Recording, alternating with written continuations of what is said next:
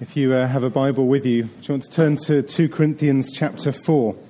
2 Corinthians chapter 4. I'm not sure what number that is in the church Bibles, but maybe someone can shout it out. 2 Corinthians in the New Testament after the Gospels, Matthew, Mark, Luke and John, Acts and Romans, and then 1 Corinthians, 2 Corinthians. 965. It's the same in mine as well. There you go. So 2 Corinthians and chapter 4. We'll begin to read at verse 1. We'll go through to the end of the chapter. Let's hear God speak. Therefore, having this ministry by the mercy of God, we do not lose heart. But we have renounced disgraceful, underhanded ways. We refuse to practice cunning or to tamper with God's word, but by the open statement of the truth, we would commend ourselves to everyone's conscience in the sight of God. And even if our gospel is veiled, it's veiled only to those who are perishing. In their case, the God of this world has blinded the minds of the unbelievers to keep them from seeing the light of the gospel of the glory of Christ, who is the image of God. For what we proclaim is not ourselves, but Jesus Christ as Lord, with ourselves as your servants, for Jesus' sake. For God, who said, "Let light shine out of darkness," has shone in our hearts to give the light of the knowledge of the glory of God in the face of Jesus Christ. But we have this treasure in jars of clay to show that the surpassing power belongs to God and not us. We're afflicted in every way, but not crushed. We're perplexed, but not driven to despair. Persecuted, but not forsaken.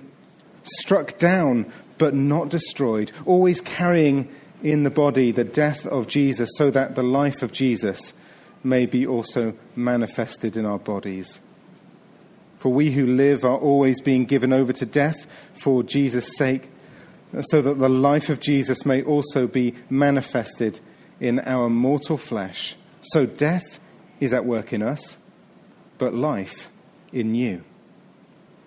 Since we have the same spirit of faith, according to what has been written, I believed, and so I spoke, we also believe, and so we also speak, knowing that he who raised the Lord Jesus will raise us also with Jesus and bring us with you into his presence. For it is all for your sake, so that as grace extends to more and more people, it may increase thanksgiving to the glory of God. So we do not lose heart.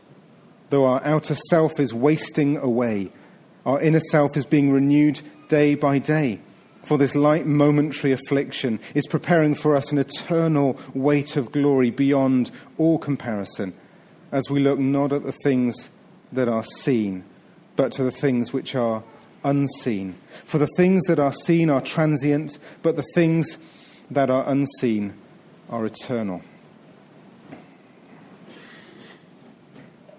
Paul continues that thought in chapter 5, but we're going to pause there. I'd like to pray, and then we'll continue looking at God's word. Father in heaven, we really want your help to understand your word together. We want to ask that the Holy Spirit would anoint your words as we prayed a moment ago. Lord, we pray again now. Please instruct our hearts. We pray for attentiveness, and I pray on my part that I be clear in what I'm trying to say, and that for all of us to have any distractions removed from us, so that we just be able to hear you speak, and that we may grow to know and love Jesus more as he has loved us. We pray in Jesus' name. Amen.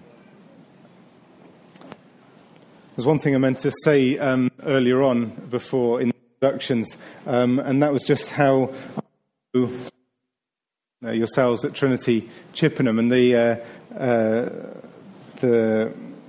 we go back, Peter and Dave and David, a few Davids, and Mike and I had the privilege of doing Cordeo together for the months, so that was amazing.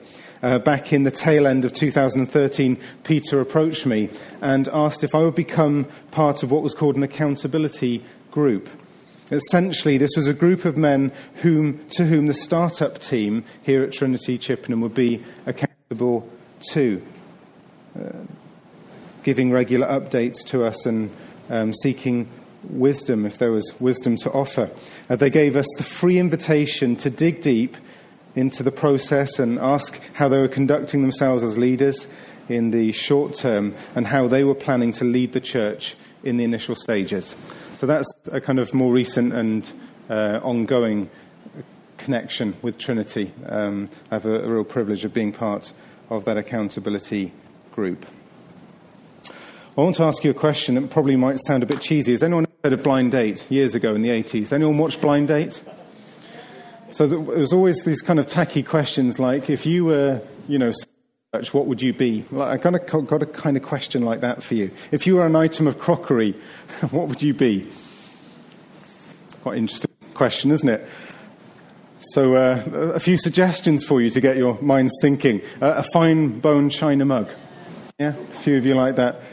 Delicate and fragile. Won't go any further with that one. Or maybe a pudding, always ready to receive sweet things. I think my wife would be the pudding bowl. She loves her sweets. A chunky mug, always good to have a brew with. That was me. A solid crock pot. That's unbending in pressure. It's an interesting question, isn't it? And you can see probably where I'm going with it, because we read in our passage in 7 that the Christian, Paul describes himself as a jar of clay. He's writing to a church in Corinthians, and I'm not sure if you know the background. If I can just give a brief overview of what's happening here in 2 Corinthians. Paul is writing to a church a second time. In fact, it's probably the third time, the letter in between that's been lost, that he refers to. But he's writing to a church who have had people coming in and saying, well, these apostles, Paul and the others, they're not really apostles. They're not really genuine. They may have helped you get started, but they're not the real deal. And so what Paul is doing largely in this letter is writing to defend his apostleship. He's writing to confirm that, yes, indeed, God had spoken through him and those who were with him. But he does it in a really interesting way. So I'd like to suggest to you, if you were a PR team, if you were a group of people looking at how Paul was writing this letter, and you were assessing how effective he was likely to be in confirming that he was the real deal, you'd probably be shaking your head by the end of the letter. You'd be going, okay, well, at least we can make some money here, because if he employs us, we've got lots to suggest to Paul here. Because in actually seeking to affirm or confirm his apostleship, instead of claiming better skills, instead of claiming greater articulation or supreme confidence, Paul authenticates his ministry by highlighting the opposite, his weaknesses. I don't know if you find that interesting this afternoon. Let me just give you some examples in chapters 1, 2 and 3. Chapter 1, verse 5, he highlights the fact that he suffered. In chapter 1, verse 8, he talks about the burdens that they had. And again in chapter 1, verse 8, he says that these burdens were so much that we despaired of life itself. Wow. This is a man who really went to the edge, struggling. In chapter 1, verse 10, he talked about the fact that they needed deliverance. God delivered him from deadly peril. He was in need. He was in anguish in verse 12 for them in his heart. In chapter 2, verse 13, there's anxiety as he's wrestling with the fact that Titus is nowhere to be seen. And he describes that he had no rest in his spirit. He's literally anxious.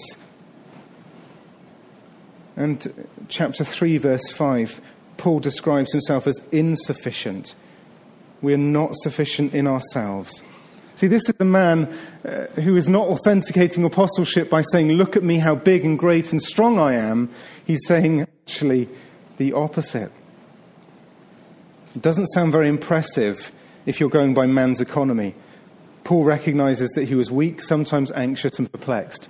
Being a leader, a true leader after God's heart, means that we serve.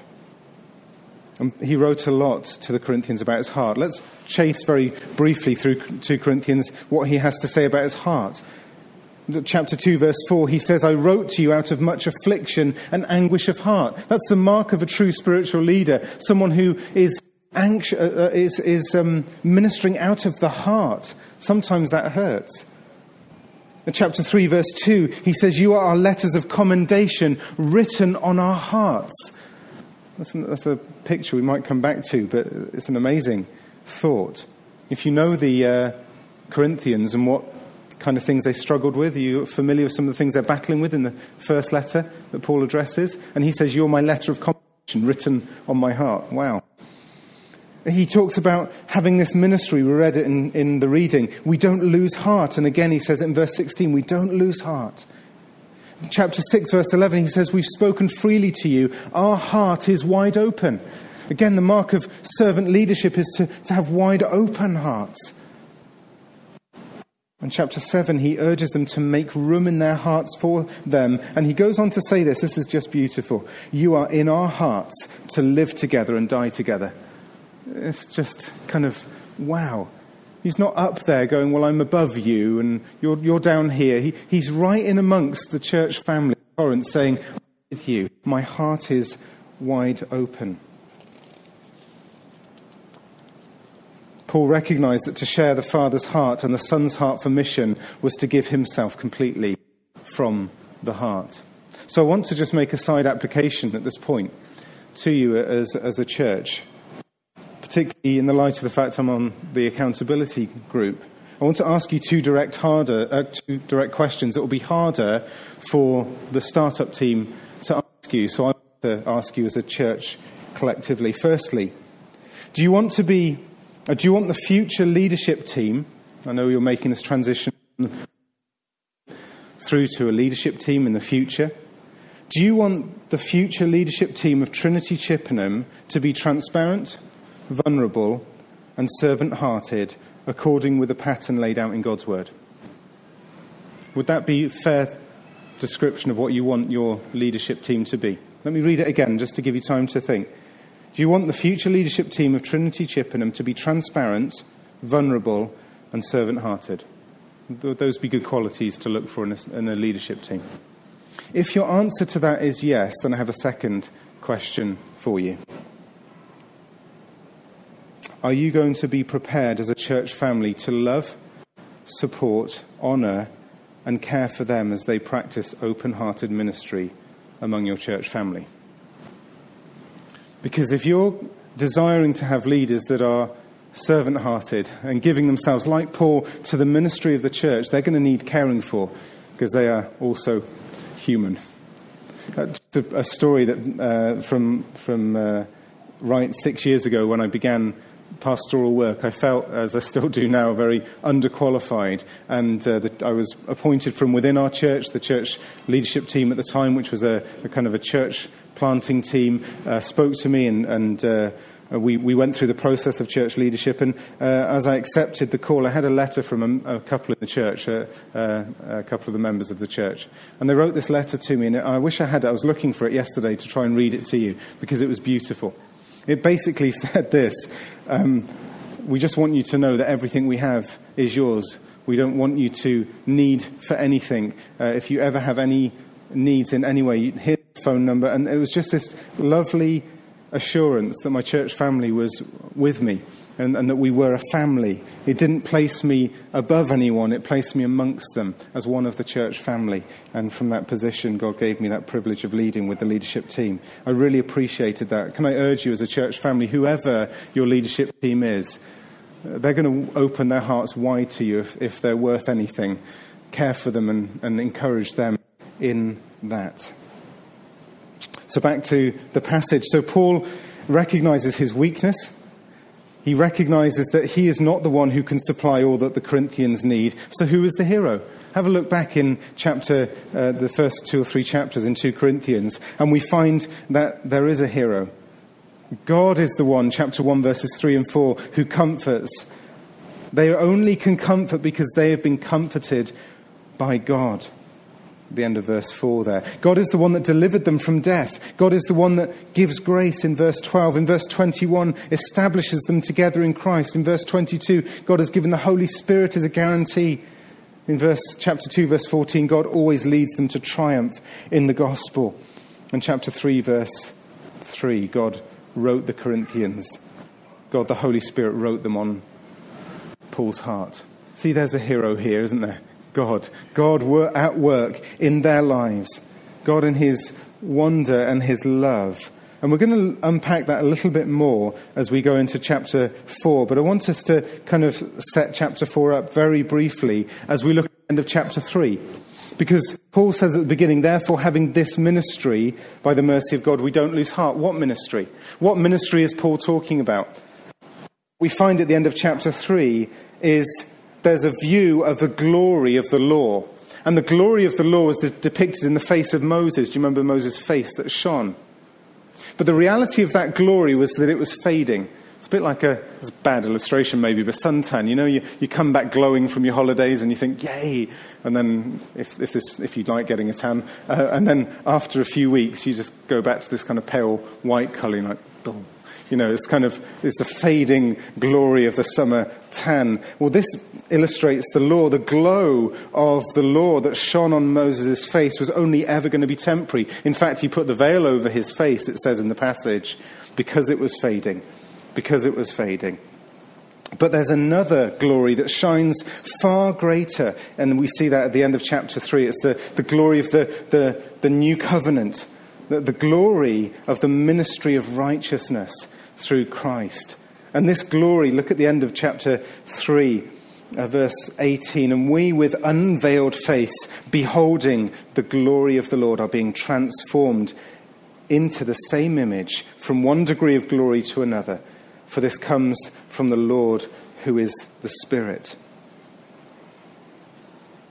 So Paul carries on his argument that because of this abiding glory, or this ministry of righteousness, by the mercy of God, we don't give up. Why would Paul be tempted to give up? Because ministry is hard. Because serving God with all your heart costs. And so there were times when Paul was tempted to give up. But he's saying we're not going to give up.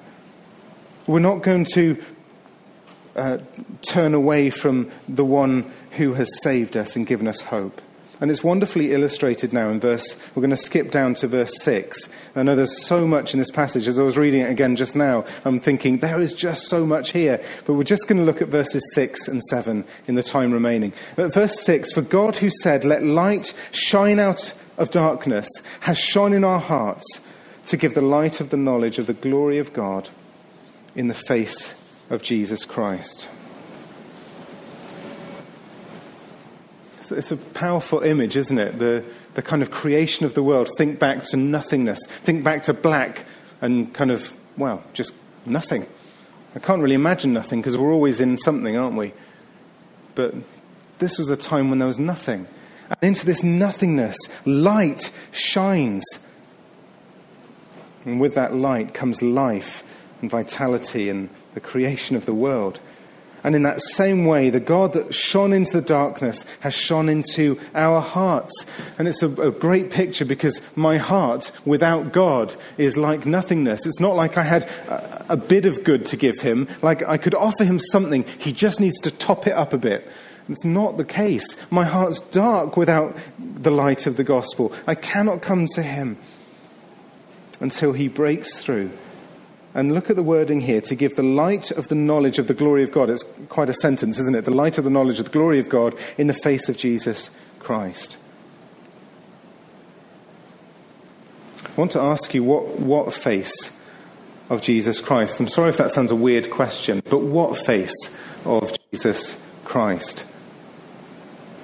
If you were to study the context, the contours of the face that the face of Jesus that Paul is speaking of, who would you see? Would you see the young Jesus in his early ministry? Or would you maybe see the face of Jesus in those 3 years when he walked on earth declaring the kingdom of God? See, I think the view that Paul has of Jesus when he talks about the light of the knowledge of the glory of God in the face of Jesus, I think it's the face of the crucified Jesus. I think this is where the glory of God is best revealed. Just think about that for a moment. Because Paul begins his letter about the sufferings. Verse 5, we share abundantly in Christ's sufferings. He speaks in the first letter about not knowing anything among them except Jesus Christ and him crucified. Paul keeps the Lord Jesus Christ, the person of the cross, in full view in his proclamation of the gospel. And so when we think about God shining into our lives and bringing the light of the knowledge of the glory of God, we see the face of Jesus, the crucified one. It's similar to when Jesus was speaking at the end of his ministry, before he died. You see Jesus and Greeks come to him. John 12, you may be familiar with that passage. John 12, the Greeks come to him and Jesus says, "Now is the Son of Man glorified." Now is the Son of Man glorified. And you have this, well, what is that glory? What does that look like? And then you see these next words where Jesus says that the Son of Man is going to be lifted up. When he's lifted up, he'll draw all people to himself. What's he speaking about when he talks about being lifted up? What's he speaking about? The cross. Is that possible? The glory of the cross? Those words just don't seem to connect. Glory is about, Sanchez scoring an amazing goal yesterday. Glory is about winning. Glory is about success. Glory is about being up there. And now we've got in full view the greatest work in history with a marred face, with brokenness, with tears, with blood dripping down. When we talk about the glory of God in the face of Jesus Christ, I think we're meant to see the scarred, brow-pierced, tender-eyed, blood-stained face of Jesus. You see, if we've got that in view, that God comes and presents his glory to us in the face of Jesus, and verse 7 makes perfect sense.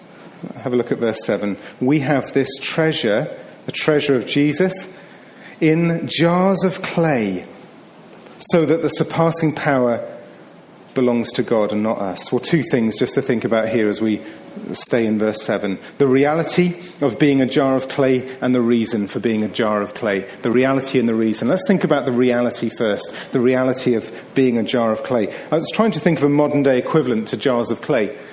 Have you ever heard of Tupperware?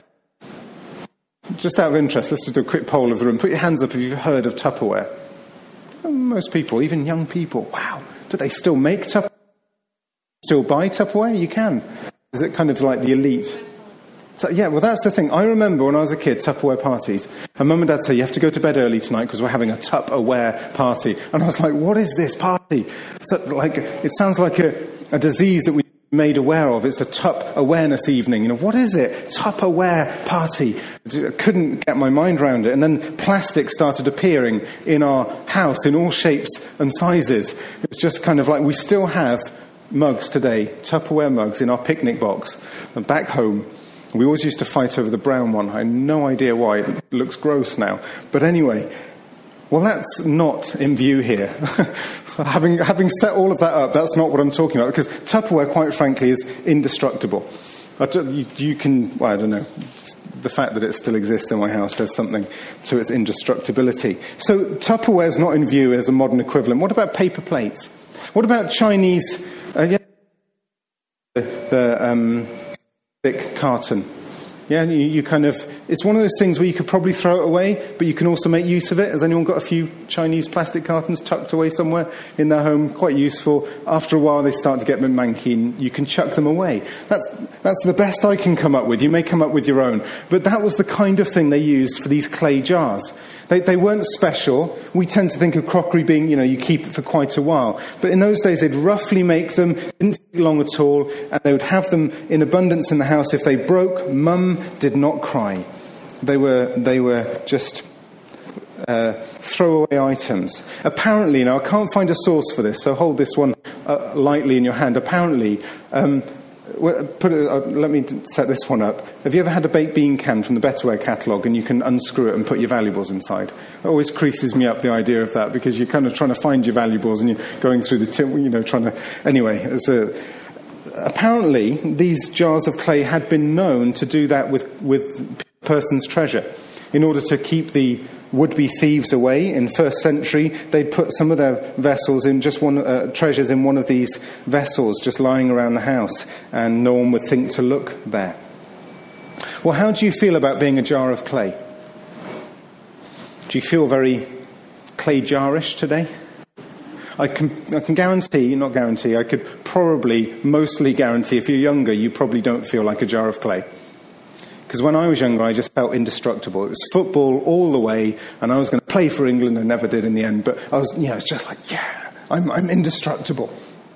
Until about a few years ago when I started walking down the stairs and my knees just started crunching. And I realized then that I wasn't indestructible. My body is now falling apart. We are jars of clay. And Paul uses this everyday practice to describe the nature of who we are. And that the light of the knowledge of the glory of God has shone like treasure being placed into a jar of clay. It's a lovely image. There's treasure in earthen vessels. And this is the presence of Christ in our hearts. Notice, not a gift from Christ, but the treasure in our hearts is Jesus himself. It's the face of Jesus. It's the person of Jesus dwelling in our hearts through faith. The shining, non-fading, glorious face of Jesus. And that's a reality for you if you've received the Holy Spirit's invitation to Jesus as your Saviour. You have his presence in your heart through the Holy Spirit. He has come to make his home in you. A Christian is a jar of clay who, if you were to peer over the lid, you would see the scarred yet shining face of Jesus, the one who gave himself for us. Have you ever seen in your life a picture of the reality of Christ shining, the treasure shining in a jar of clay in someone's life? Have you ever perhaps known somebody as a Christian who has got the light of Christ shining in them, even though they're very frail? I've seen this recently in my dad. I just want to tell you a little bit about him and what's been going on, because it illustrates the point. My dad has had cancer. Summer, he had his large bowel removed, and then just on the 6th of May, he had to have his duodenum and part of his stomach removed. He's still in hospital now. He's being fed by a food drip, and his stomach's currently rejecting what's going into him. So he's still frail, but he's in good spirits. But the reason I'm telling you this is that a couple of weeks ago, I went to see him, and I had a real picture of this treasure in earthen vessels. As my mum and dad said goodbye to him on the every time I turn here, the mic goes. Sorry about that. Try and talk over there without the mic disappearing. As we went to see him, he wanted to walk down the corridor with us, and he shuffled down the corridor, bringing this drip bag, trolley with these drips hanging down. He shuffled down. I've never seen my dad shuffle. He's 67. I'd say he's a fairly fit 67. And yet he was feeling like he was 20 years older. His body has taken a hammering, and I've never seen him so frail physically. We walked with him, gave him a hug, and then we went through the double doors out of the ward, and we watched him shuffle slowly back to his room. And for me, it was a real kind of eye-opener to see my dad so frail. And yet, when he got halfway, he kind of knew that we were watching through the double doors. And he just turned and looked at us, and there was this kind of light shining. The only way I can describe it is that there was a treasure shining in his eyes. Because we'd had devotions a few minutes earlier, and he'd shared with us just the wonder of what God is doing in his life. It's tough, it's painful for him, and yet there was this treasure shining out of his heart. If ever there was a contrast between what can be seen from the eyes and what was seen in the flesh. The outer man is perishing, but as Paul wrote in verse 16, the inner man is being renewed every day. Maybe you've seen it. Can you identify with that? Have you seen that in people you know? Christians who are going through the mill, whose bodies physically are wasting away.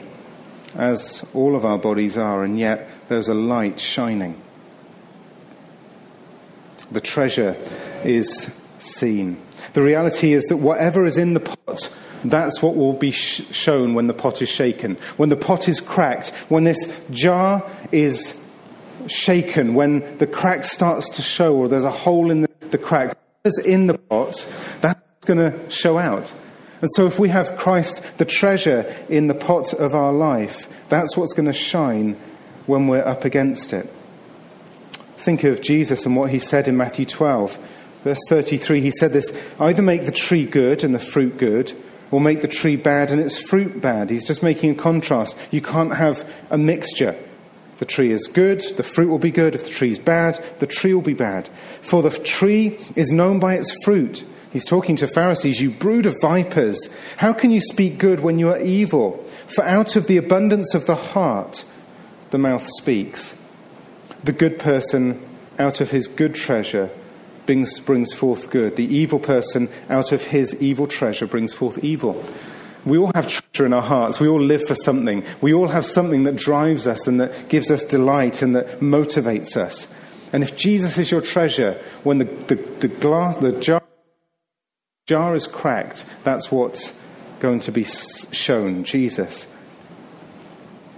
So here's the big idea of this verse. God will do his wonderful work in the world, and it goes beyond what we can imagine through weak vessels like you and me. Did you see that in verse 7? We have this treasure in jars of clay so that the surpassing power belongs to God and not to us. That word surpassing there is a word that we get an English word from. In the Greek, it's hyperbole, and we get our English word hyperbole. Do you know what hyperbole is? That's a kind of fancy word. Hyperbole is when you exaggerate. If you said something like, this sermon's lasting for eternity, that's exaggeration, unless indeed I carried on for eternity. If you get the idea of hyperbole. You use expressive language. I could eat a horse. That's hyperbole. But this is the Greek word literally means to shoot ahead or throw beyond. It's a word that means to go far-reaching. And so this is the excessive and beyond ourselves power of God. God will do his wonderful work, and it goes beyond what we could imagine through weak vessels like you and like me. We've just finished a series in the book of Acts, and it's just been thrilling to see how unstoppable the work of the Holy Spirit is. If you trace that journey through the book of Acts, you see the church that was bullied and pushed back and driven out and hounded, and in some cases. And then you see that the church is unstoppable. You see the way God worked through the weak and the foolish and the broken and the despised and the just plain ordinary in the book of Acts. You see the places like the Temple of Artemis in chapter 19. I went there last November and just was amazed to see that this seventh wonder, or one of the seven wonders of the world, is now just a field that's largely forgotten. The church did not thrive when money and power and acceptance was thrust upon it. In fact, these things did much to make it weak. God's way of working is to reach proud, stubborn vessels like you. So I want to... You may be feeling right now, you may feel that you're very much a jar of clay. I don't know how you feel this afternoon. You might feel up against it. You may feel that when you're cracked, the treasure just doesn't seem to be showing, at least the treasure that you want to be showing, Christ in all his beauty. And often God will show us through our crackedness, through our weakness, that our gaze is not on Christ. And what comes out of us sometimes in the struggle is not a reflection of the love that God has put into us. We don't reflect God in that way. So what can we do? These are times when we just see ourselves in the mirror, and our gaze can be lifted again to Christ. I encourage you this afternoon, in that place right now, you know when the cracks show it's you that's seen and it's your frailty, gaze to Christ. He's the only one that can change the way that we are. He's the only one that can transform us from glory to glory. Gaze on Christ. Look on him. Be real with him. Be real about where you're at. And just find all that you have and all that you need in him. Just want to finish with those two verses again, and then we'll pray. Verse 6. For God, who said, "Let light shine out of darkness," has shone in our hearts to give the light of the knowledge of the glory of God in the face of Jesus Christ. But we have this treasure in jars of clay to show that the surpassing power belongs to God and not to us. Let's talk to the Lord. Let's ask for his help. Father in heaven, we really want to just thank you for the way in which you have placed an amazing treasure in our hearts. Thank you for the treasure of your Son, Jesus. Thank you that it's a gift that is freely given because of your love for us. We thank you that when Christ, the crucified one, comes to remain in our hearts because he has risen, because he has conquered the grave, he comes to rest within us, Lord, that's the treasure that gives us real meaning, that gives us hope, that gives us purpose. And we want to ask, Heavenly Father, that you'd help us to keep our gaze on him. Lord, we recognise that we're going to mess up. We recognise that that's the reality of being jars of clay.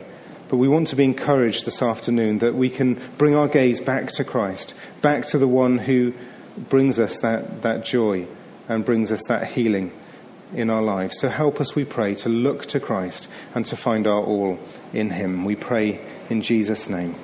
Amen.